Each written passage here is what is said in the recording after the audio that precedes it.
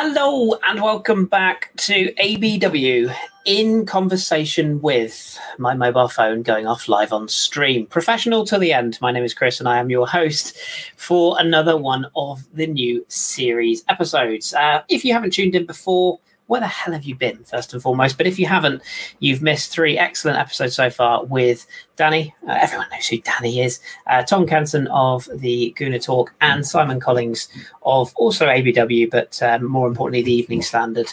And yes, fantastic. 3 really good episodes. And today will be no less fantastic because I'm pretty sure everyone knows who this man is, but I talk to him on a daily basis through the wonderful world of WhatsApp, mainly about online gaming, which we will certainly bring up in our conversation today.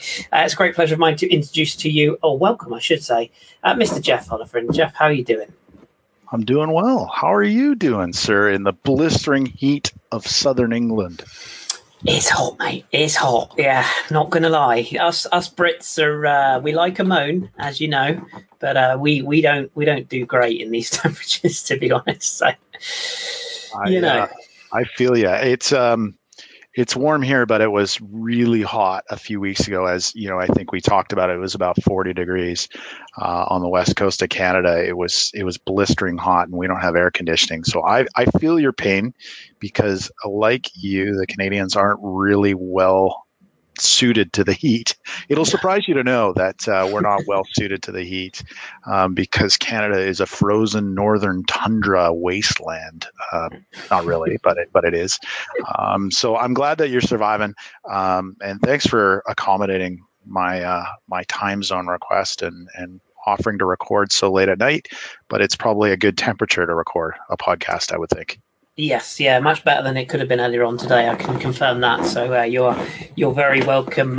As with all of these shows, then we are just gonna freeform because, Sure. as we sort of said from the off, this is very much an ad hoc podcast, and it's kind of just doing things my way. And my way is no prep, no planning, no notes, just throw things out there and see what sticks. So of course we are going to talk a bit of Arsenal, and we're going to talk a bit of, as I mentioned from the off, there a bit of online gaming as well, which I know interests a few of our listeners. But the first thing I wanted to ask you, Geoff, like how have you been? And most people will know that you've been on ABW sort of from time to time, in and out. But you've always been a long-standing member. You're one of the few people that's had the pleasure of staying in Danny's house. I'm not actually sure pleasure is the right word to use for that, but you know, you did it and you survived.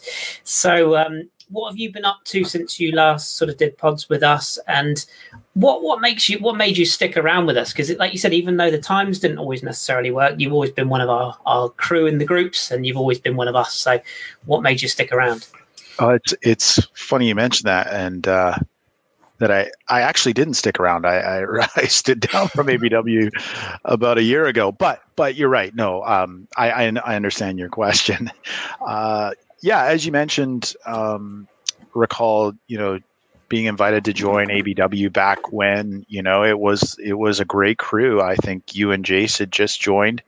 Raj Patel was there, Jeff Arsenal, Mr. Lord Hillwood, Steve, rest in peace. Dave, the Goonerholic, another gentleman, rest in peace. Danny, Gimli, there was quite a crew that came on. Mr. Fife was on. And it was sort of in the heyday, what I think the heyday of podcasting around Arsenal. You were seeing a lot of big podcasts start, a lot get their bearings, and it was just an honor to be a part of it. Of course, I started on the blogging side, which is no longer happening, but it's really nice to see that some of the bloggers that we had on Burkamp Wonderland have gone on to some amazing things. I know Simon Collings, you had a conversation with him that I haven't seen yet because I don't think it's been released, but dear viewer, you will see before you see this one. He started as a blogger with us. Drew, a guy who we all know and love, and I think he's blogging now with You Are My Arsenal, and putting out some amazing work. Another guy that started in the blogging team with us, and there were many more. So we started on the blogging side and had a lot of fun with that, but inevitably when when you're volunteering, it can become tiresome. And, for me, I have a full-time job and a full family. It was just a bit too much. So I stood down from that, but stuck around, did some podcasts, popular trivia. If you're watching this and if you care, I was on the very first radio show, which was basically, you can go find it on YouTube. It was basically Danny and I think Jace and myself. And I don't know if you joined, but it was like a trial of this. Yeah. And they called me on my phone and I'm sort of like, hey, what's up? And anyway, did some early radio shows, did a number of podcasts.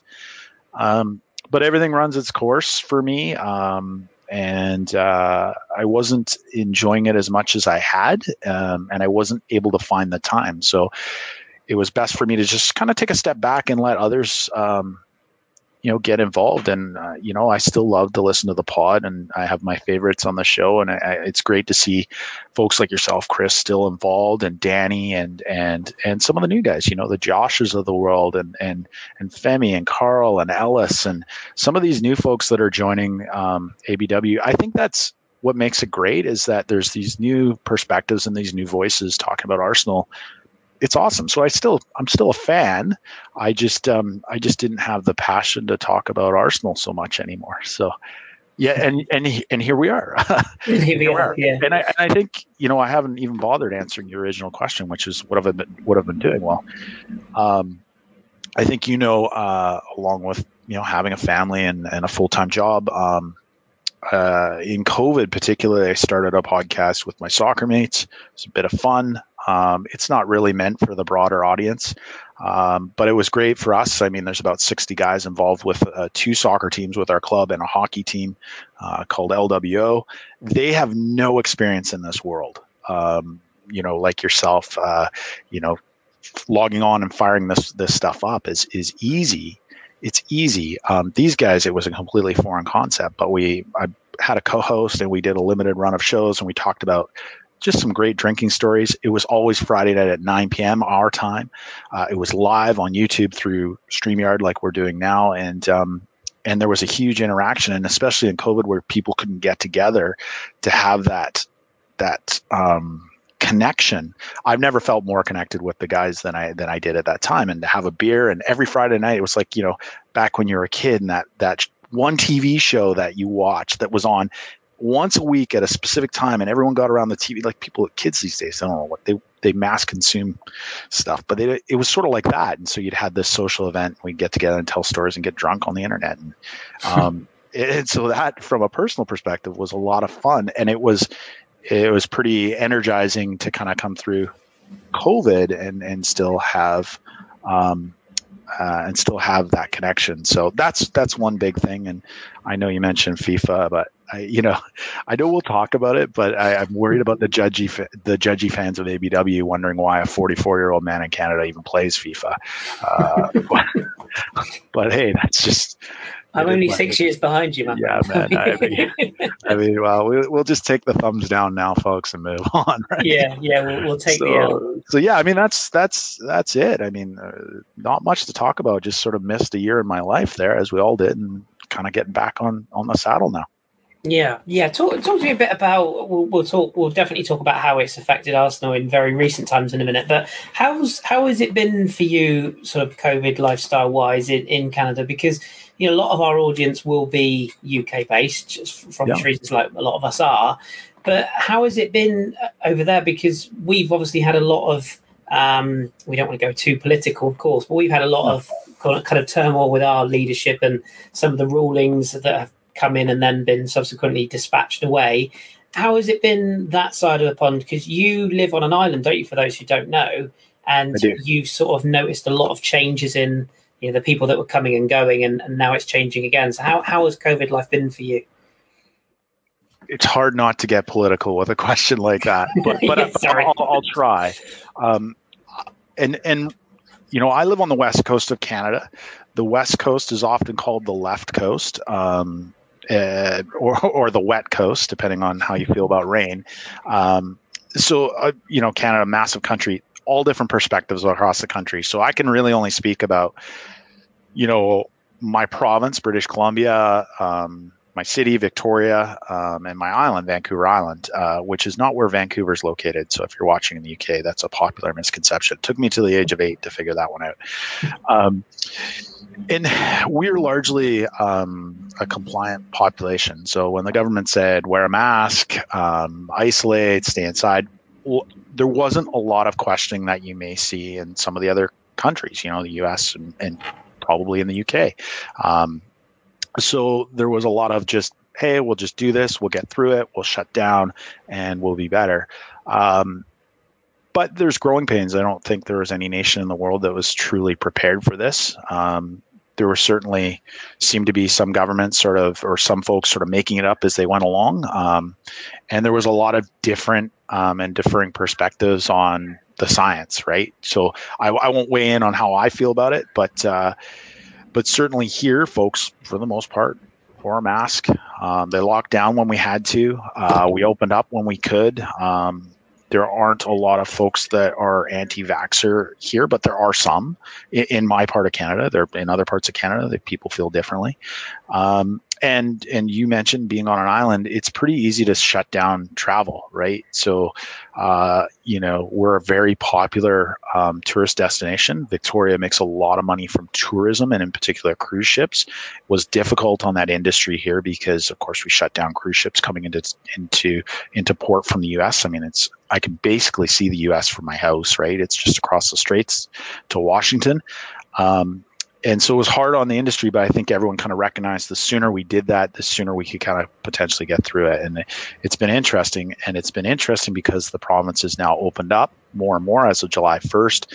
And people don't have to wear masks. And it's similar to sort of what I see happening in the UK media. People are not wearing masks. Some people are choosing to wear masks. Some people are really against it. Some people are really for it. It's starting to feel like that a little bit, but I think from my perspective, it's a little strange mentally coming out of a world where you're like, I got to be safe. I got to isolate. I can't be around a lot of people. Again, whatever your beliefs are on this thing, it is a bit strange being around a big group of people now, or going into a restaurant and sitting with 10 people and having a beer or a pub, if you will. It's just a little bit strange, but again, very fortunate in BC and specifically on my island, we didn't have a lot of cases. And so, whether that's to do with our compliance or not, I'm not going to speculate. But again, we are an island. We're able to shut things down. We're not an island like the UK. We're a little smaller, but yeah, it's nice to feel a bit of hope that we're coming through things, and it's nice to feel like we're going to get out of this and sort of get back to some semblance of normalcy. But at the same time, I don't know if we're going to be different. I was different forever, right? I mean, we're standing outside of a store a couple months ago and there's lines painted on the sidewalk of where you can stand, right, for social distancing, and it's permanent paint. So it's sort of something that you speculate on and you say, like, this is something potentially you tell your grandkids about, like, oh, what were those lines for, Grandpa? Oh, well, this is what it was. It was the big plague of 2021. So I think and then from a vaccination perspective, a lot of people are on their double dose. So I think, in terms of some of the countries and their vaccination rates, we're up there. I don't think we're the highest, but yeah, a lot to say there. But bored everyone to death on that. No, I think it's fascinating. I think generally everybody who listens it's just different to hear a different perspective from different places in the world, and especially when we've got that opportunity, it's good to have that. And some of the things that Simon was telling me about the Euros and how things were policed there, and how it was different for different countries, and even different media rooms for different country speakers, different language speakers, I should say. It was all very, very strange for him. So it's definitely an interesting thing to look at. And you're fresh off your second jab literally an hour ago, aren't you? So you're a real trooper for coming on today. Not an hour ago, and all good. So knock on wood. But yeah, the one last thing I'd say is what I personally like about specifically what I saw in my city was a lot of the community rallied around the small businesses that were particularly impacted and went out of their way to order out or, get the skip the dishes or you guys have skip the dishes, I'm assuming, right? And, yeah. Uber Eats and things like that. People went out of their way tip better. I know in England, it's not a tipping. You guys don't tip the way we do. We tip everything. So instead of, every time you eat out, not at Mackie D's, but at a restaurant, you would normally tip, about 15% on your meal. And I know that's not something that happens in England. It totally threw me. When I went there, people thought I was some sort of weirdo. I think they thought I was an American. And, but people were tipping more and just trying to help the industry through. And I thought that was just, I don't know, that just sort of, as a dad and talking to my son about it and saying, you try and shop local, support local, and help the economy and just do what you can. I think it was a really, I don't know, making the best of a bad situation, right? Yeah, absolutely. Yeah, we kind of adapted and done our best to move forward as best we can, I guess, in the scenario that we're in. Let's just talk a little bit about kind of podcasting and that area in general, because like you mentioned, the sort of, I was saying the same again, I think I mentioned this to Danny, that during particularly the lockdowns and the influx of the COVID situation, it gave a lot of people a platform to jump on and talk about football, soccer, if you will, and other sports, other interests. You got people streaming for the first time. It was just open season. Everyone seemed to have a podcast or some media platform that they were going on. How have you found that? I mean, have you sort of found that you've broadened your horizons and started watching different types of media or ingesting different types of media, or have you kind of stuck loyal to the ones that you enjoyed before? And has anything have you taken on something new? Like, have you got into something new as a result of finding new sources of media at home? Well, that's a really good question. Chris. I try. Yeah, no, you said you didn't plan, but that one feels planned. Anyways, no, I genuinely wasn't straight off the top. I mean, I didn't think about it. All good. I mean, that's the power of platforms like this, is that they're so accessible, for better or for worse. Everyone has a megaphone now. Everyone, yeah. And it's even so much more different than, say, when you and I joined Twitter, right? I mean, I don't know when that was, 2011, 2010, something like that, right? Maybe even before that. Everyone has a voice, everyone has a megaphone, everyone can get in front of people and espouse their truth, just like we're doing today. And I think for a lot of people, it helped them through a long 18 months where connection and personal connection was very difficult. So that's the great part about it. And people got to try new things. And I mentioned we did our little soccer football team related podcast, which was a lot of fun. And we heard from a lot of guys that connection helped them through. Great stuff, really great stuff. And, then the flip side is there's some people shouting into the void, some pretty negative stuff as well. And I'm, me, I just don't really have a lot of time for that stuff. But you mentioned your second part of your question was really around, did I discover anything new? And I have to say, for me, as you know, I started listening to content creators more and more on Twitch, which wasn't really something that I was into before. I knew what it was. I didn't really get it. You're going to watch somebody play a video game and you're going to interact with them. But it was interesting. It was something fun to do. And so from a platform perspective, you kind of get the feel that Twitch is extremely powerful. I know ABW has been playing around with putting some stuff out as well, and Danny playing video games or whatever, but it's not limited to video games. The content on there is expansive. I have my favorite YouTube channels, because I wasn't going anywhere. So typically when I listen to a podcast, it'd be in my car when I'm going to work, right? So you're not watching something, you're just listening. But with COVID, everyone's at home. You start watching things more, and that's a whole different ballgame. Right now, if you're watching you and I, you can see our body language. You can see if we're comfortable. You can see, if we're trying to really emphasize a point. And I enjoy that. I really do. And I think more and more visual style platforms like this or like Twitch, you're just going to see more and more of that. And I think also, and again, it's not like it's really a big thing, but pre-COVID, things were getting shorter and shorter and shorter. you've got the sort of TikTok crew or the Vine crew and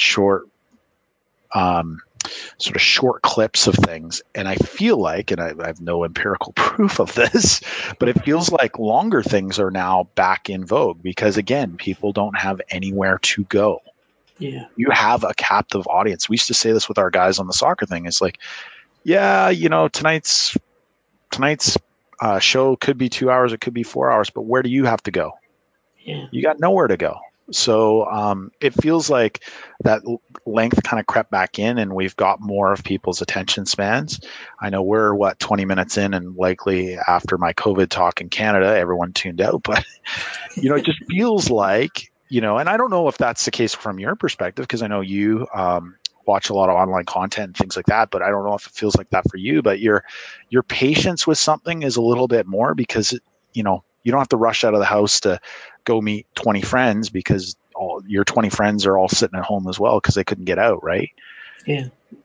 So it feels like it sort of changed the ball game a little bit. But yeah, I mean, I think definitely Twitch. I mentioned Twitch and some YouTube channels that I've been watching. But yeah, definitely. Yeah, I found the same thing. I've kind of YouTube in particular is something that I really only watched YouTube. Pretty much, I watched the kind of the FIFA streamers that we will mention later on, sort of for the uploads of the new content for games. That was kind of something I watched. And I used to watch the occasional kind of, if there was something like a specific interest, somebody said, "Oh, have you seen this new, I don't know, pair of trainers or whatever?" I'd be like, "Oh, I'll go and have a look." Or if there was a new phone coming out, I'd go and look at it on YouTube.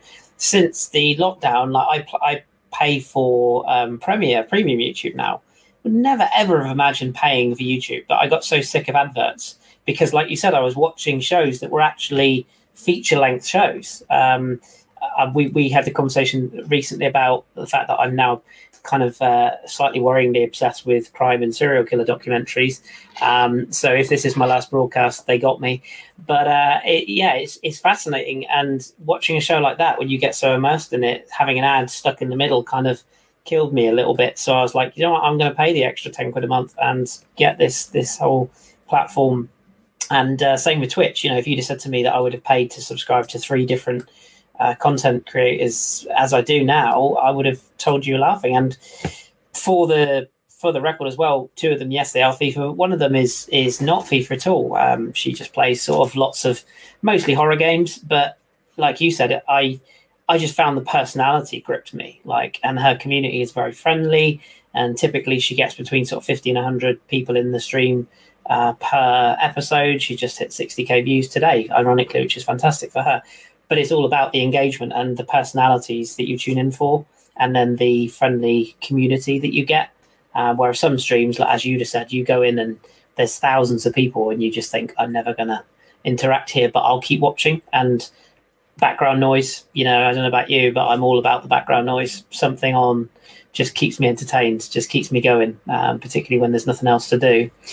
You mentioned the kind of social media platform, and this is where we'll sort of transition a bit into Arsenal talk. One of the things I really like about you, aside of our friendship as a whole, is your level-headedness and your intelligence at breaking things down, and particularly in a world of Twitter, and in particular Arsenal Twitter or football Twitter, if you like. There's a lot of people who are very reactionary. I know, shock horror, and they're very out there with their opinions, and I've been down that road before. We all learn, but there's some people who you look at sometimes you think, you're really an intelligent bloke. Why would you come up with such waffle? I've always respected the fact that you always see the big picture, and you can feel free to tell the listeners if you want about your education and background, because I know that you've got qualifications in and around this area. But how do you keep so level, and how do you sort of keep so chill when there is so much rubbish that goes around on social media, and particularly in the Arsenal sphere? Alcohol. It's the right answer. I like how you transition that, because I was going to ask you about which female Twitcher you're following for her personality, but we won't. I'll leave that one. I'm going to leave that one. She's very pretty. I will admit to that, but yeah.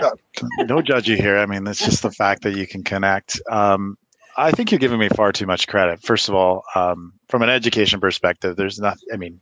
I just have a degree in economics. Like it's nothing Casually. fancy, right? No, but it's not like it's something to do with sociology or people and the way they interact, but um, or psychology rather.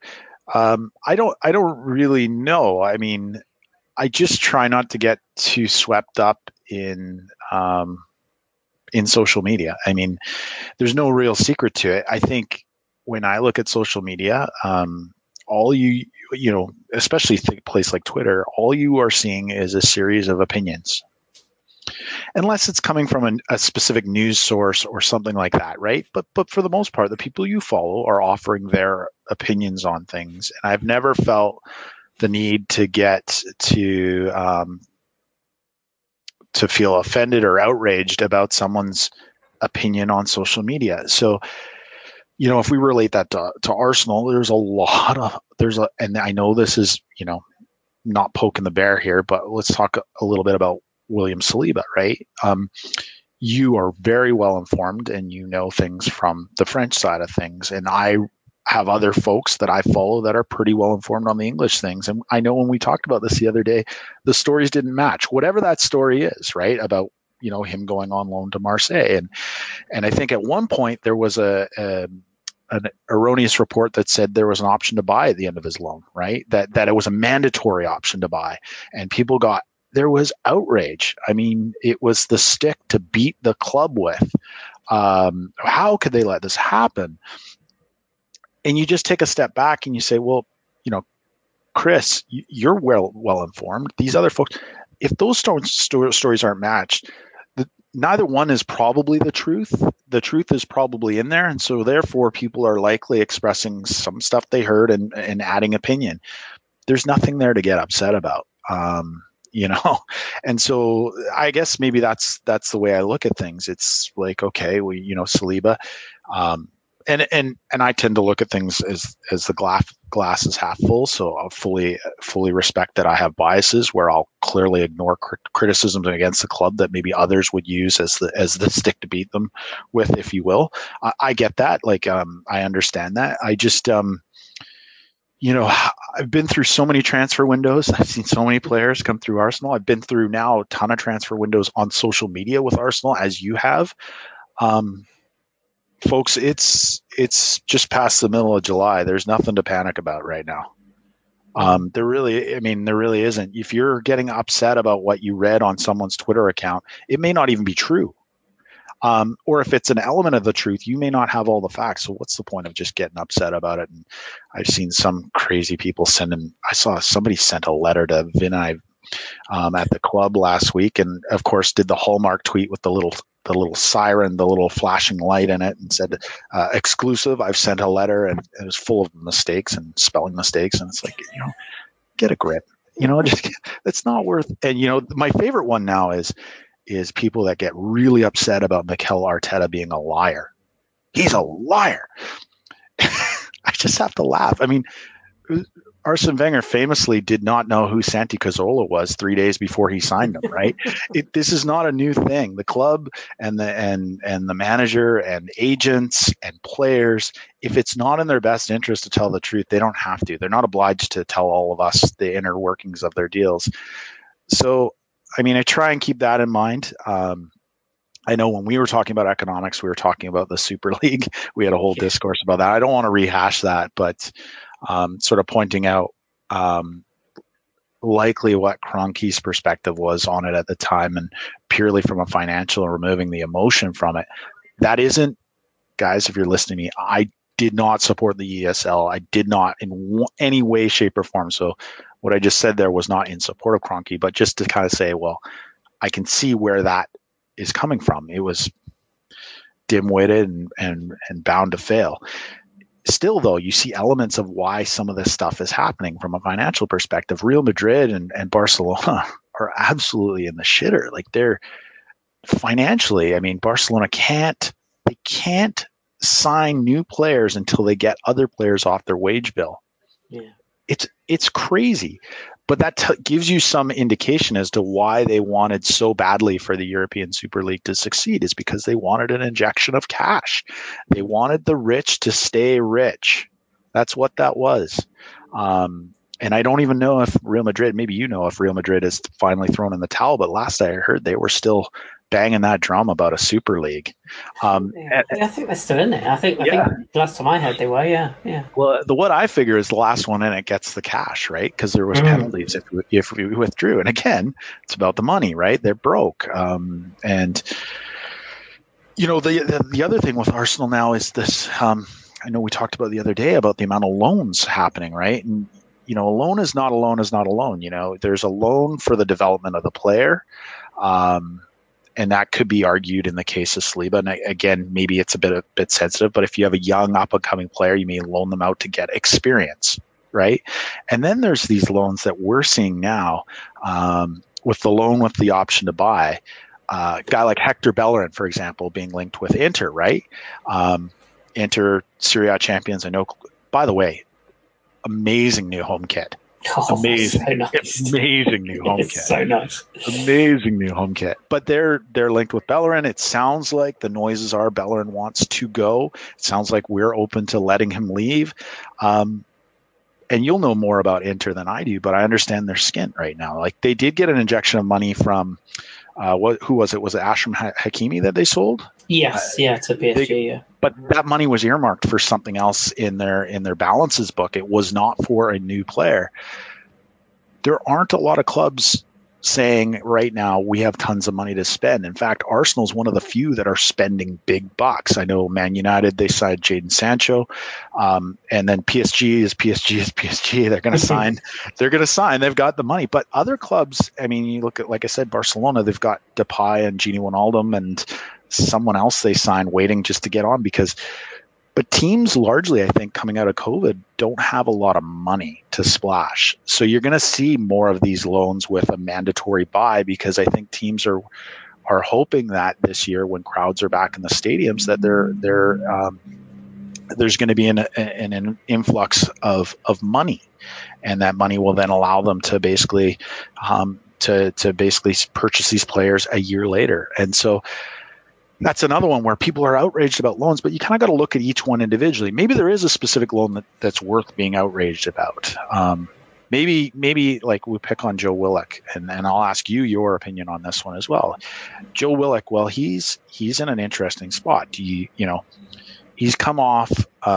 He's probably at the highest value he's ever had. I mean, there's no denying. Factually, he went to Newcastle and he tied. Did he tie or beat Shearer's record of consecutive goals in games? I think I don't actually know. At least he tied it. He definitely tied it. Yeah. So and as a midfielder, right? I mean, Alan Shearer's a Geordie legend, right? And so he's got to be at the top of his value. But Newcastle, I don't think they have a lot of money to buy him. So it's like, well, and I don't get the sense that we know whether we want to keep him or not. I don't know. Is he an 8? Is he a 10? Are we going to play that way? Are we going to, we seem to attack through our fullbacks. We seem to attack when we're playing against teams that are low block through like a traditional number 10, Smith Rowe and quick movements. And then the third way we tend to attack is through our center backs distributing the ball like a David Luiz. And maybe that sounds like why Ben White might be coming in. Where does Willock fit? Is he an 8? Is he going to play a double pivot with Partey? Maybe. Is he a 10? Well, he's not. I mean, he seems to have some attributes where he plays a little bit more deeper. So he's a deep lying playmaker. Well, his success at Newcastle seemed to be when he took the ball and he ran with it. And he attacked, and then he had that attribute of sort of arriving late in the box, sort of a Lampard-esque, right? Like, so I don't know whether we'll loan him or not. Am I fired up about it? I don't know. Is that one where we loan him to develop him, or we loan him with the option to buy because we're going to cash in? And it's kind of strange, but it's not something I'm getting too upset about. To answer your original question, because I keep, I'm talking too much. Anyways, I would love to hear your thoughts on Joe Willock and what I just said, because I just don't know. I mean, it's an interesting one. Well, talking is part of this show, so you can talk for as long as you like. That's absolutely fine. That's what makes the interviews fun. Imagine us just sat in silence for an hour. That'd be really awkward, wouldn't it? I should do one of those, like Chris in conversation with Chris, and I'll just sit here in silence for an hour. But the Joe Willock one it's one of those ones that I'm actually a little bit cheesed off about. I mean, I poked the bear a little bit on Twitter the other day and just said, "Dear Arsenal, can we please stop loaning bloody players?" And much like you, the older I've got, the more wiser I've got. I like to think I use Twitter now as a bit of entertainment for myself, and I like to. Me and Dom used to say it, just chuck the fishing rod out there and see what I might catch every once in a while. And it's kind of fun, as long as you don't sort of offend or upset anybody. But occasionally I do get a bit fired up, and I do get a bit, kind of opinionated on things. It's the club I love at the end of the day. And the Willock one I do think it's strange, because he feels like a player who would give us something that we don't have.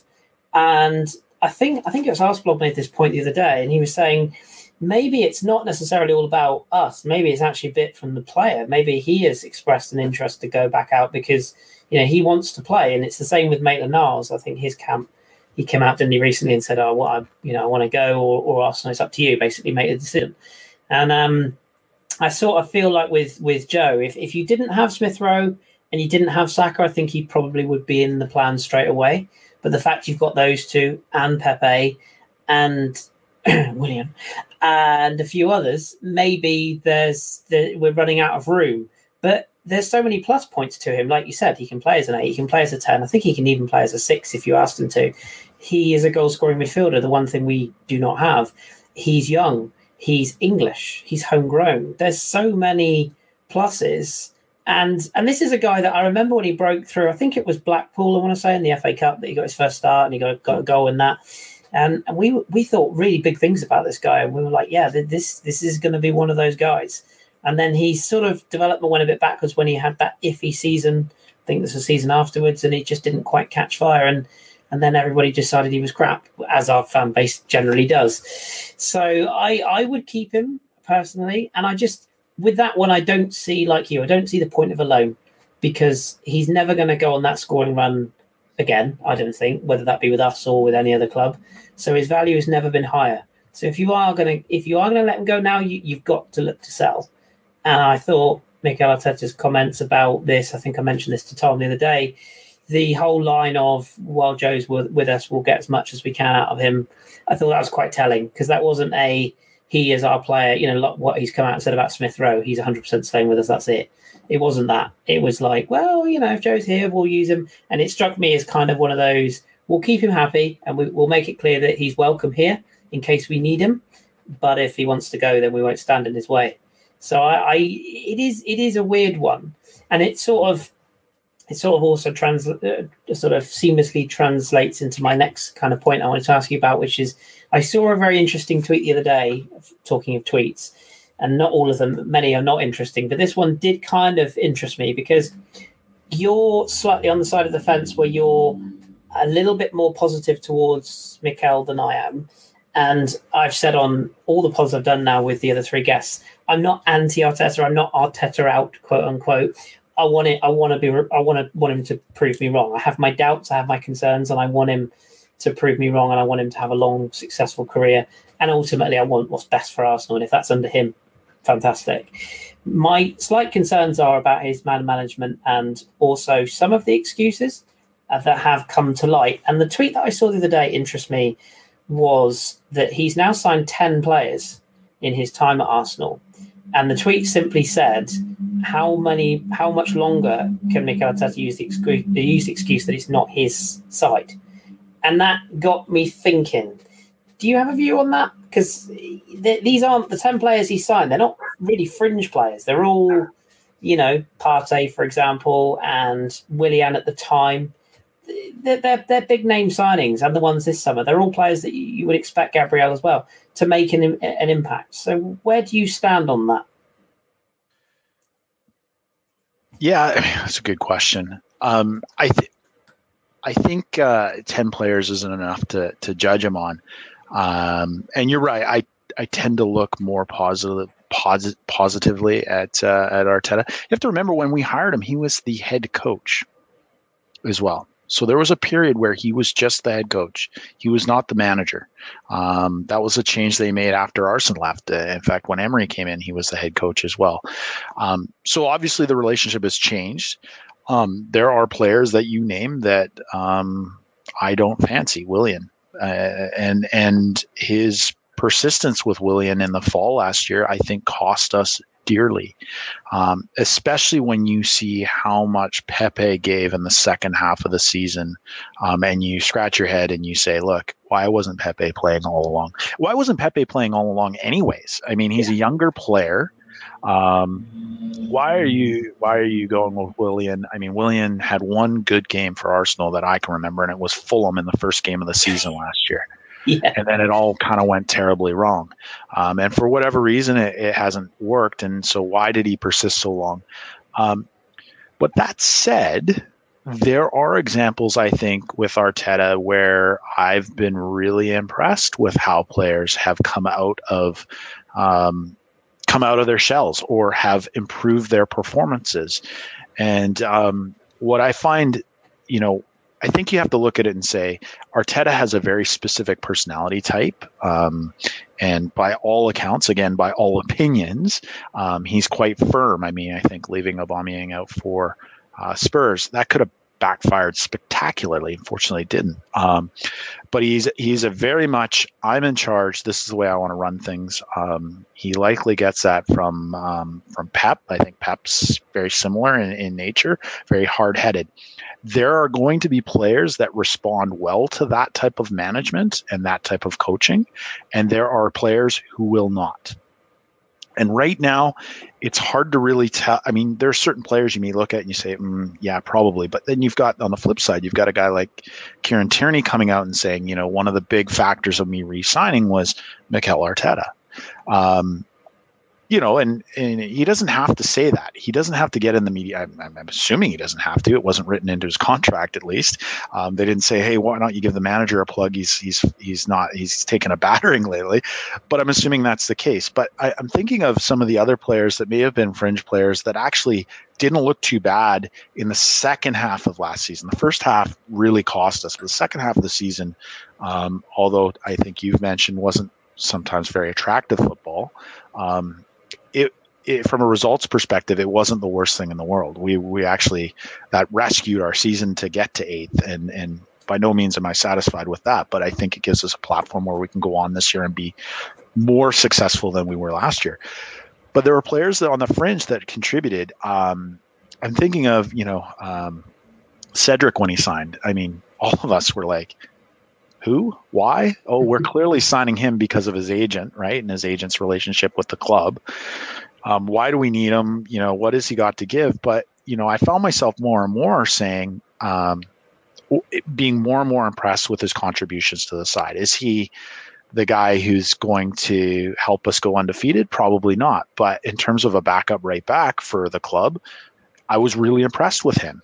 And I don't know if that's down to Arteta or not. That's just speculative. Callum Chambers is another guy. I know we don't totally see eye to eye, and I know Fife and I won't see eye to eye because Fife is not a Callum Chambers fan. I'm not suggesting Callum Chambers should be our first choice right back, but as in terms of the performances he put in last year, in the second half of the season, he's not a small, quick wing back. He is, a big loping fullback. And, but his crossing in games was excellent. He caused damage. He was offensive, and he's the last guy you would think would be offensive. You have to think that's down to something to do with the coaching and the management of him and in that position, because it was only a few years ago he was just getting absolutely ravaged by Jefferson Montero against Swansea, right? We all remember that. Yeah. And for him to kind of, the way he's played and the way he's grown up, Rob Holding's another guy that I I don't know if I totally rated a year and a half ago. And again, I'm not suggesting he's our first choice center back, but again, the performances that he put in were very encouraging. It tended to be more, when we lost games, I thought we lost a patch when we had some key injuries, and we lost a patch which were down to individual mistakes. Guys like Granit Xhaka trying to pass it out of the back, where at Burnley, I think it was last year. Leno had a couple howlers, but these other players, these bit part players that would probably be happy to sell last summer, I think they elevated their game a bit. And I get that there's an argument there that I might be incorrect. And again, you said I look at things a little bit positively, but I was really impressed with some of our backup players. And I don't know if you feel the same, but I know you asked the question, so I can put it back. No, I do. I think you make some good points. And the one thing I think that Mikel suffers with, or has suffered from, I should say, is a better way of putting it, is that a lot of people made their mind up straight away. And, I feel like we all got swept away, I think, with the FA Cup win initially, me included. And at that point, I was like, this guy could do no wrong. He's the future, and that's it. And then I think gradually, because I think we almost overachieved with that cup win. Let's be honest, we dropped back our way to that FA Cup, and we defended very, very solidly, and we took the few chances we got, and we got a bit of luck to win that FA Cup, but we still won it.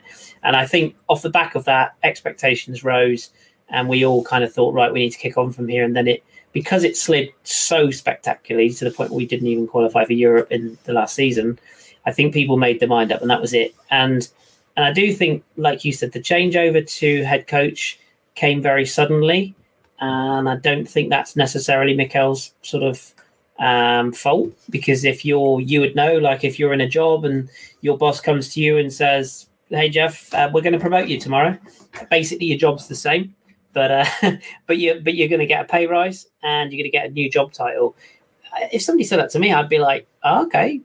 Great, if I don't have to do anything differently, I just get a different name plaque on the door and I get more pay, but I'm cool with that. So whereas I think in reality the change to manager did add more pressure, because it meant he had to deal with these things behind the scenes, the dressing room, the clear out of staff. And that's where I do sympathise with him. A lot has gone on off the pitch, not just the COVID thing, but everything linked to it, the Aubameyang situation, the contractual situation, the paying off of players to leave. People forget that. There has been a lot of upheaval.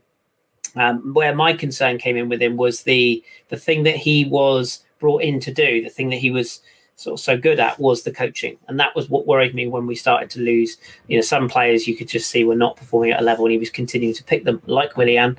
And that sort of inability to do what he looked like he was doing so well in that COVID period, where it's like to change games, change tactics in game, and to revolutionise a team. And it felt like he got very, very sterile towards the end of that season, or towards Christmas, sorry.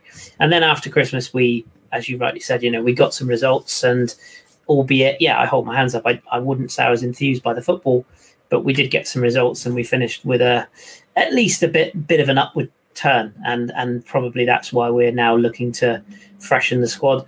And like you, I mean, I'm excited for the new season. I just worry that Simon and I discussed the Amazon documentary. That's a worry for me. The opening fixtures, or the opening 6 to 7 weeks, there's some tough fixtures in there. And I just worry that we might be back in a situation at Christmas where we're looking over our shoulders at 10th or 12th again and going, oh, this feels a bit samey. But I really hope I'm wrong, because that Amazon documentary will be amazing if we're in the top 4. So it's kind of one of those. Something else that's come out today as well, which I just wanted to touch about it because it's recent affairs. The US tour has been cancelled. I must admit, I haven't read the official story. I've just sort of seen from our WhatsApp groups and stuff. I don't know whether the whole tournament itself has been cancelled or whether it's just us. I know that Inter pulled out of our game, and we've now subsequently pulled out of the tour. Do you think that will affect us in any way? Because I'm assuming we now need to rearrange some games. I presume we'll do some behind closed doors friendlies now to fill the gaps. Or the cynic in me says, well, at least that gives Edu a chance to come back off his holidays, and maybe we can get some of these deals over the line without having to focus on teams to play in the American Cup. So what do you make of that situation? And do you know much about it? I haven't read the full press release, but from what I understand, the COVID cases were related to players and staff at Arsenal, and I could be wrong. And there was some asymptomatic tests that came back, or asymptomatic individuals involved with Arsenal, and so that's why we pulled out. So in the broader scheme, I mean, that having COVID in the camp, forget the U.S. tour side of things, potentially could have a significant impact on Arsenal and Arsenal's preparations for the season. And so taken off the basis of that would be where my concern is. Certainly I know people that had plans to go to see Arsenal in the States, and I'm obviously super sympathetic to them. Shredder, I think, was going to head down to check them out. And, it's unfortunate, especially when you don't have that opportunity to see Arsenal, but nobody's really had that opportunity to see Arsenal in 18 months, other than the few fans that made it in towards the end of the last season. So it sucks. It does potentially impact Arsenal. I hope that it's not too serious and that we can come through it quickly, because time is of the essence, I think, as you suggested, even with ADU, to kind of get our preparations underway and get them done. Now, I think ADU is still capable of going on holiday and getting deals done. I'm not the one who sort of chooses to believe that all of his work pauses if he's on a yacht with with Don Raul. Maybe they were even cutting some deals. I think I saw an agent there, but please no Coutinho, please no. But I think it's 2021. All you need is a cell phone and a laptop to get things done these days, and that's how business is done. So I guess the plus side of it is the team isn't flying across the Atlantic. There's not a disruption to things like sleep patterns, although I know it's, a 5-hour difference to Florida or something like that. But, there's that flying they don't have to deal with. I was always more a fan of the local training camps, when even when you went to Austria, it was a lot closer. So hopefully this helps get COVID under control, but also enables the right type of preparation. The quality of opponent, though, in Florida, you're not going to get that in a behind the doors friendly, right? Unless you really go to some of the other top teams who will already have their preseason plans underway. I wanted to come back though, because we were just talking about Arteta, and there's just a couple things I want to say. First of all, even though I like Arteta, he's had some colossal mistakes. And I think, playing without a recognizable striker in that first leg of the Europa League semifinals, that's a big mistake. And people are smart. They go and look at Pep's Man City and they go, oh, he doesn't have a striker. And you go, is there a connection there? Like, are we trying to emulate something going on there? And who knows, right? But it was a bit weird. Some of his subs have been weird. Some of his persistent with players that aren't performing, as you mentioned, have been weird. What will be key for him? Because make no mistake about it, if we're 12th or 14th at Christmas, that is not good enough. It isn't good enough. We are in a results-based business, and I have some patience with Arteta, but even my patience will be gone if we're in that type of position. If he continues to make the same mistakes, that is a problem, and we need to probably address the manager. If he seems to learn from his mistakes and improve as a manager, if he's not so hard-headed and he improves as a manager, then I'm more than willing to give him a chance. So it'll be interesting to see if he continues to make the same mistakes over and over again. And I don't know if we have enough time in to really know for sure if he will or if he won't. If we see Willian starting in the starting 11 and, in the first day, and there's no sort of extenuating circumstance that has led to that, then maybe he hasn't. Maybe I'll reassess my opinion of him. But I think I said this the other day. We have a young guy. He has coaching experience at Man City. He has managed under some amazing managers. Whether you like Pep or not, Pep has won a lot of things. Arsene Wenger, David Moyes. He played at some of the biggest clubs. He came through the La Masia at Barcelona, right? La Masia was set up by Cruyff himself, right? Yeah. So he has that pedigree. when you listen to players and staff that know him, they all sort of say the same thing. He will be a great coach. What will stop him from being a great coach is if he doesn't learn from his mistakes. That's what makes us all smarter and better at things, is when you learn. You make a mistake, you got to learn from it. And I would hate for us to pull the trigger too soon on Arteta and for him to go on and become the world's best manager. Whether he will or not, I don't know. I'm not saying he will, but he shows up at another club that gives him a little bit more time and a little bit more resources, and all of a sudden we're like, he's the Serge Gnabry of managers, right? Why did we let him go, right? Yeah. I would not like that to happen. And there is precedent there.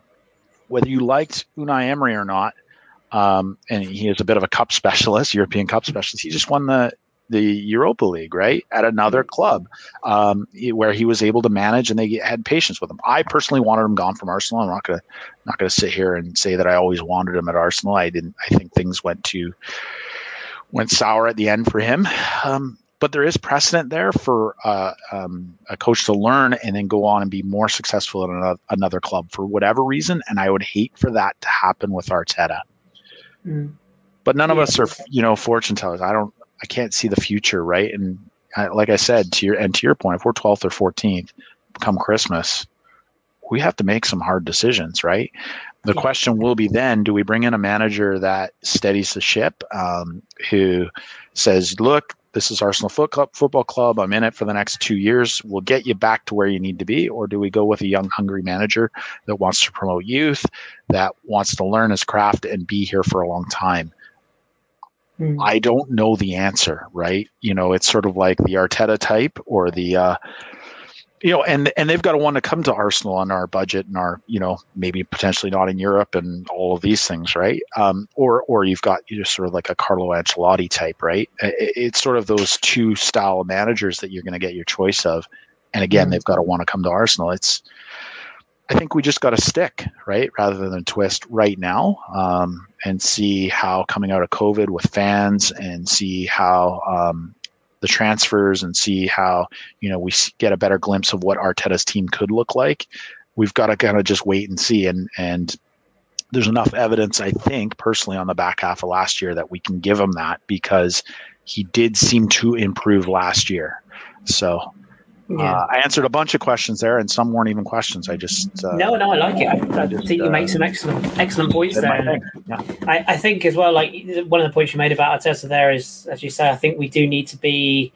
I would argue we need to be sort of 6th upwards by Christmas. I think. I don't think there's any excuse now, particularly if they do get the Ben White deal over the line. And I think for me, the crucial one is another midfielder. We need that Thomas Partey midfield partnership with someone.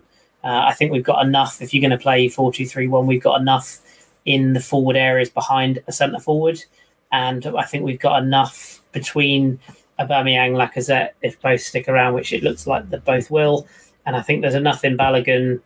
To me, he looks like a player who's when Eddie Nketiah broke through, he sort of looked like a player who you knew had done it at youth level but never quite convinced at the top level. Balogun, to me, looks like a player who looked pretty decent at youth level but is right on the verge of making it very quickly at the top level, almost like he's transitioned better.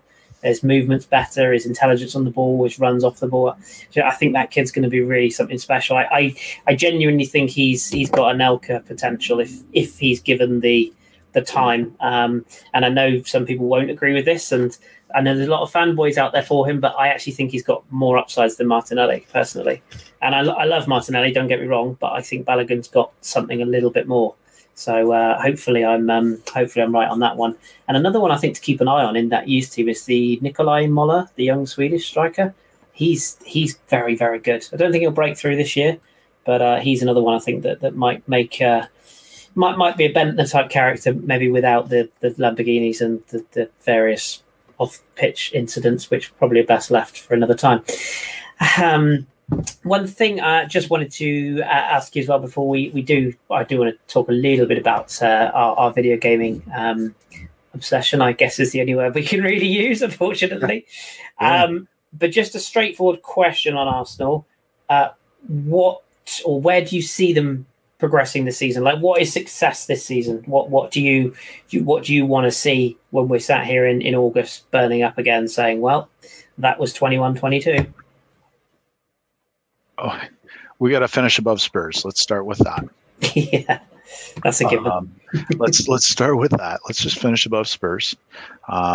And even if it's, we're 17th and they're 18th, I'm good with that. No, I'm joking, obviously, but that's it's been a few too many years now of us not celebrating St. Tottenham's Day.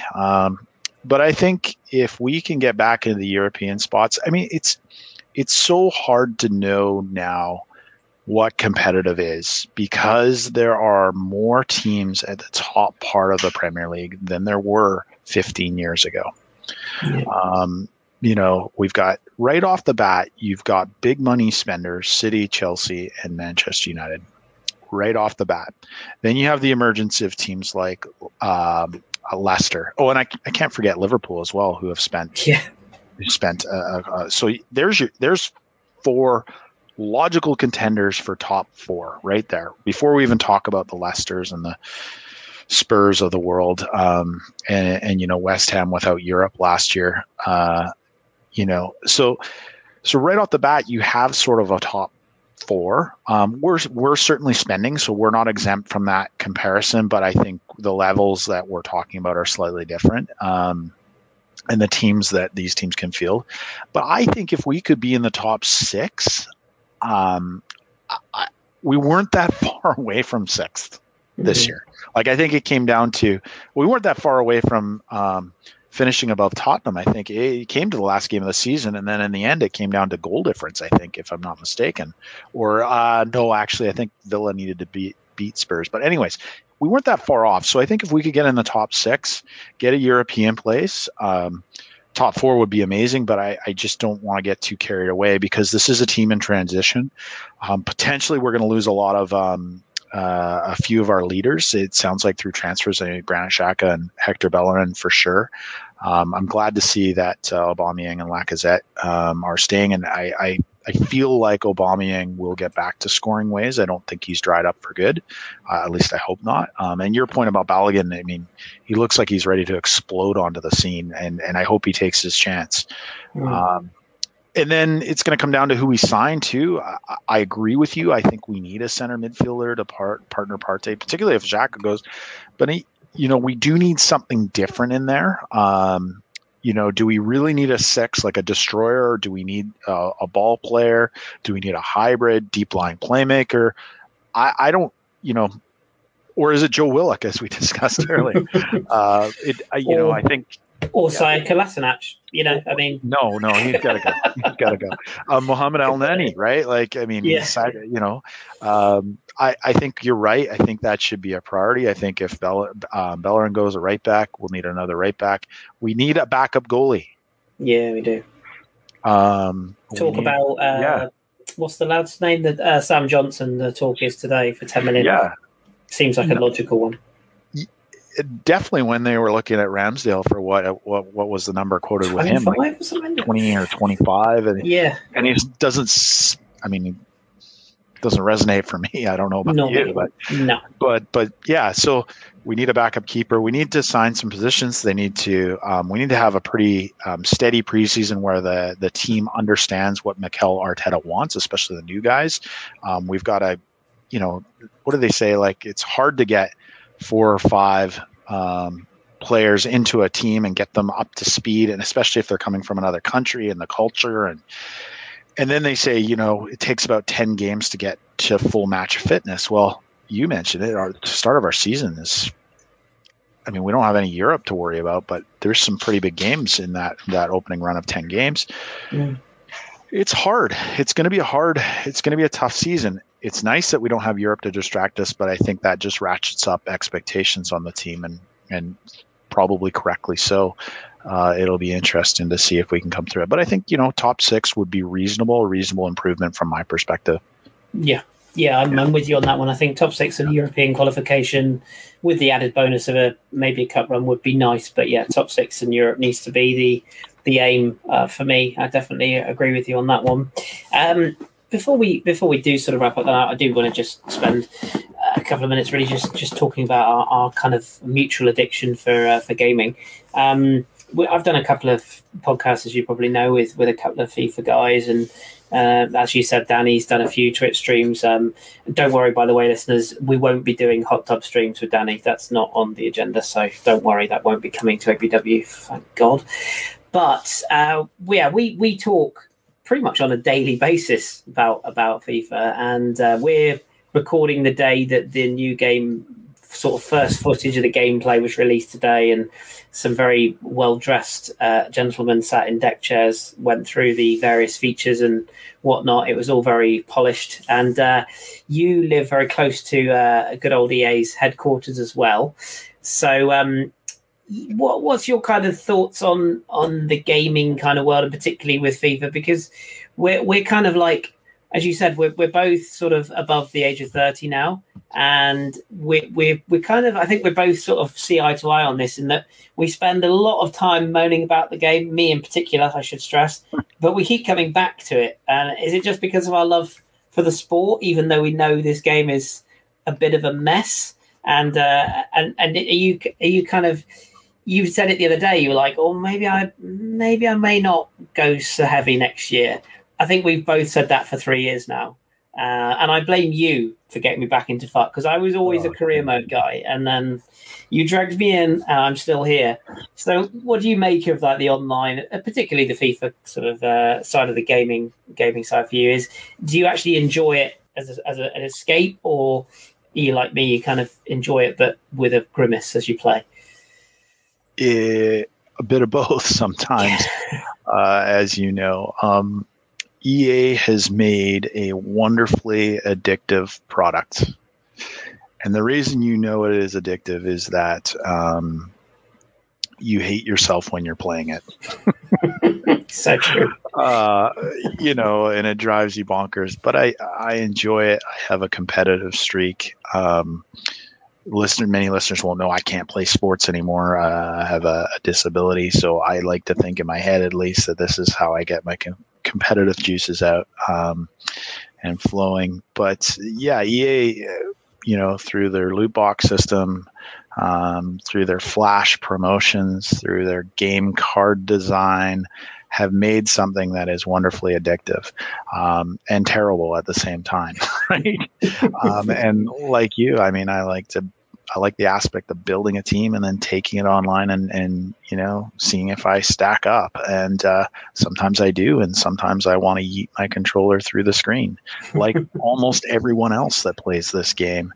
And it's too bad, I think, specifically from the loot box aspect of it. And I know there's been comments around gambling, and they're trying to get away from it. And FIFA points have been banned in certain countries, and as you know, this year and last year, I ran a no FIFA points, so I don't put money into the game. It's called a road to glory. I try and build my team up.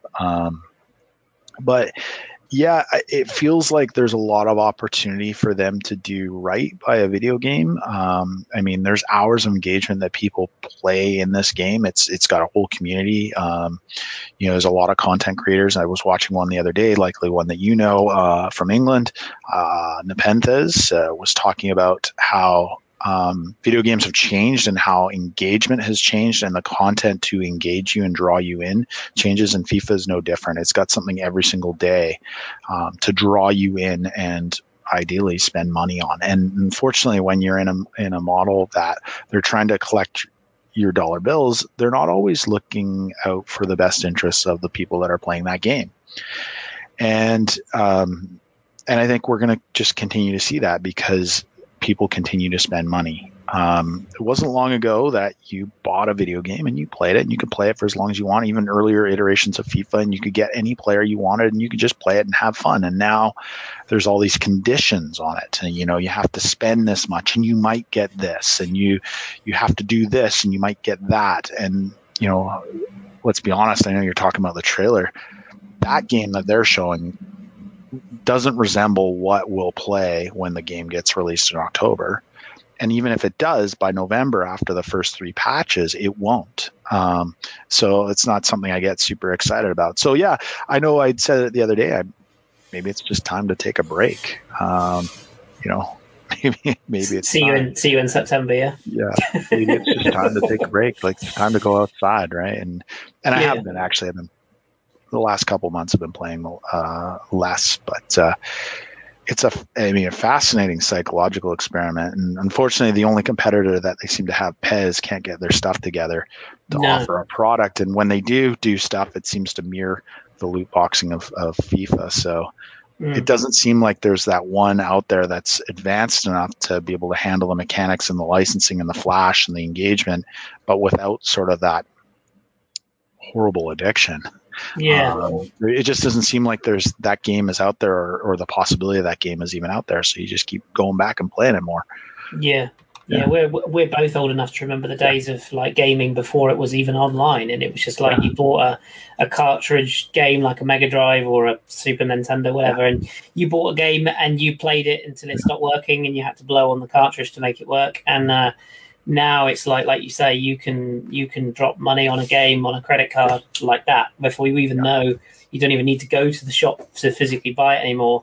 And like you say, the transition into these sort of preview packs and these new changeovers, it's going down that Fortnite, Call of Duty kind of aspect, if you will, where people, they're going to make their money. And, I guess we're all kind of hypocrites because we all pay for it and we all keep playing it. But ultimately, I think you're a lot like me. It's our love for the game that draws us in. And I mean the game, literally the game of football, rather than necessarily the game we play. And I think that's kind of what drives us both nuts, isn't it? When we're conceding goals to, as we call them, little Timmies with no hands. And you just think to yourself, that wouldn't happen in real football. And then you remind yourself, but we're not playing real football. So it's just a circle of death, isn't it, really, at times? It is not real. It is not real life. No. But one benefit I've found, in probably not you so much, because you tend to be quite educated in terms of players around Europe and young players around Europe. And I know through your hipster stuff and your connections through French football, these players. But the one advantage I find is that when Arsenal get linked with someone that no one's heard of, I've heard of them. Yes. You've probably got the card in your club. No, I threw him into an SBC, right? But I mean, Dave Seeger the other day put out a tweet about who's honestly heard, be honest, of Locatelli, right? I have to answer, I have heard of him. Yeah. Before we were linked, I had heard of him. And he sort of went on to say, well, all these people that haven't heard of him, I guess they don't watch, Italian football and blah, blah, blah. Oh, no, I don't watch Italian football.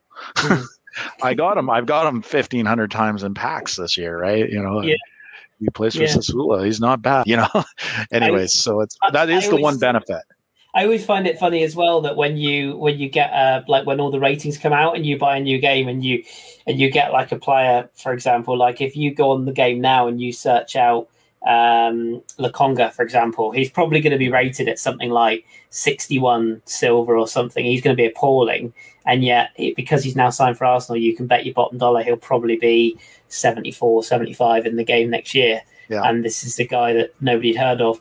And also how the FIFA community, if you will, if you go on any sort of Reddit threads or whatever, and somebody is being linked with, like Spinazzola is a prime example, and people are saying, "Oh, I feel so sorry for him," and you're like, you read through these threads, and they're like, "Yeah, well, he's been my starting left back since summer of Rafat player, and he's elite, he's got 5-star skills," and you just sat there going, "You didn't even have a clue who this guy was a month ago, but you got his cards." So that there's that emotional attachment, I suppose, to players that you play on the online gaming world, but it's a weird old environment. I know that Danny has mentioned the idea that he's thinking about doing a Twitch stream of him just playing Football Manager, which I don't know about you, but I'm all over that, because watching Danny do anything fascinates me.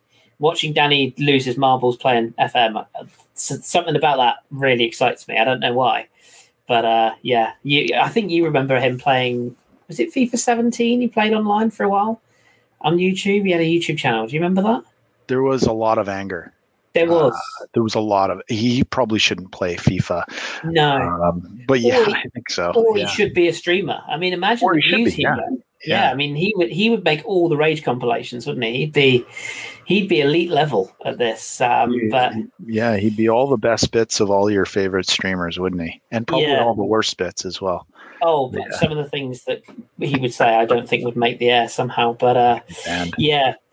Shout out to Ellis and Josh and Stefan as well, because I think they're doing the club scene again next year, and Nice. I think the plan is to utilise that for that. So yeah, unfortunately, Geoff and I don't think we'll be streaming any of our games anytime soon. Because at 38 years of age, I still turn into a 12-year-old child at weekends. So, what can you do? I'm with you. I mean, I don't even want to comment in streams on Twitch about my age because I don't want to be thanked for my service. It's so true, isn't it? It's so true. Yeah. I was in somebody's stream earlier on, actually, Nick's stream that we follow, and somebody was saying to him, he was sort of reviewing the new gameplay footage, and he was kind of slating Pez.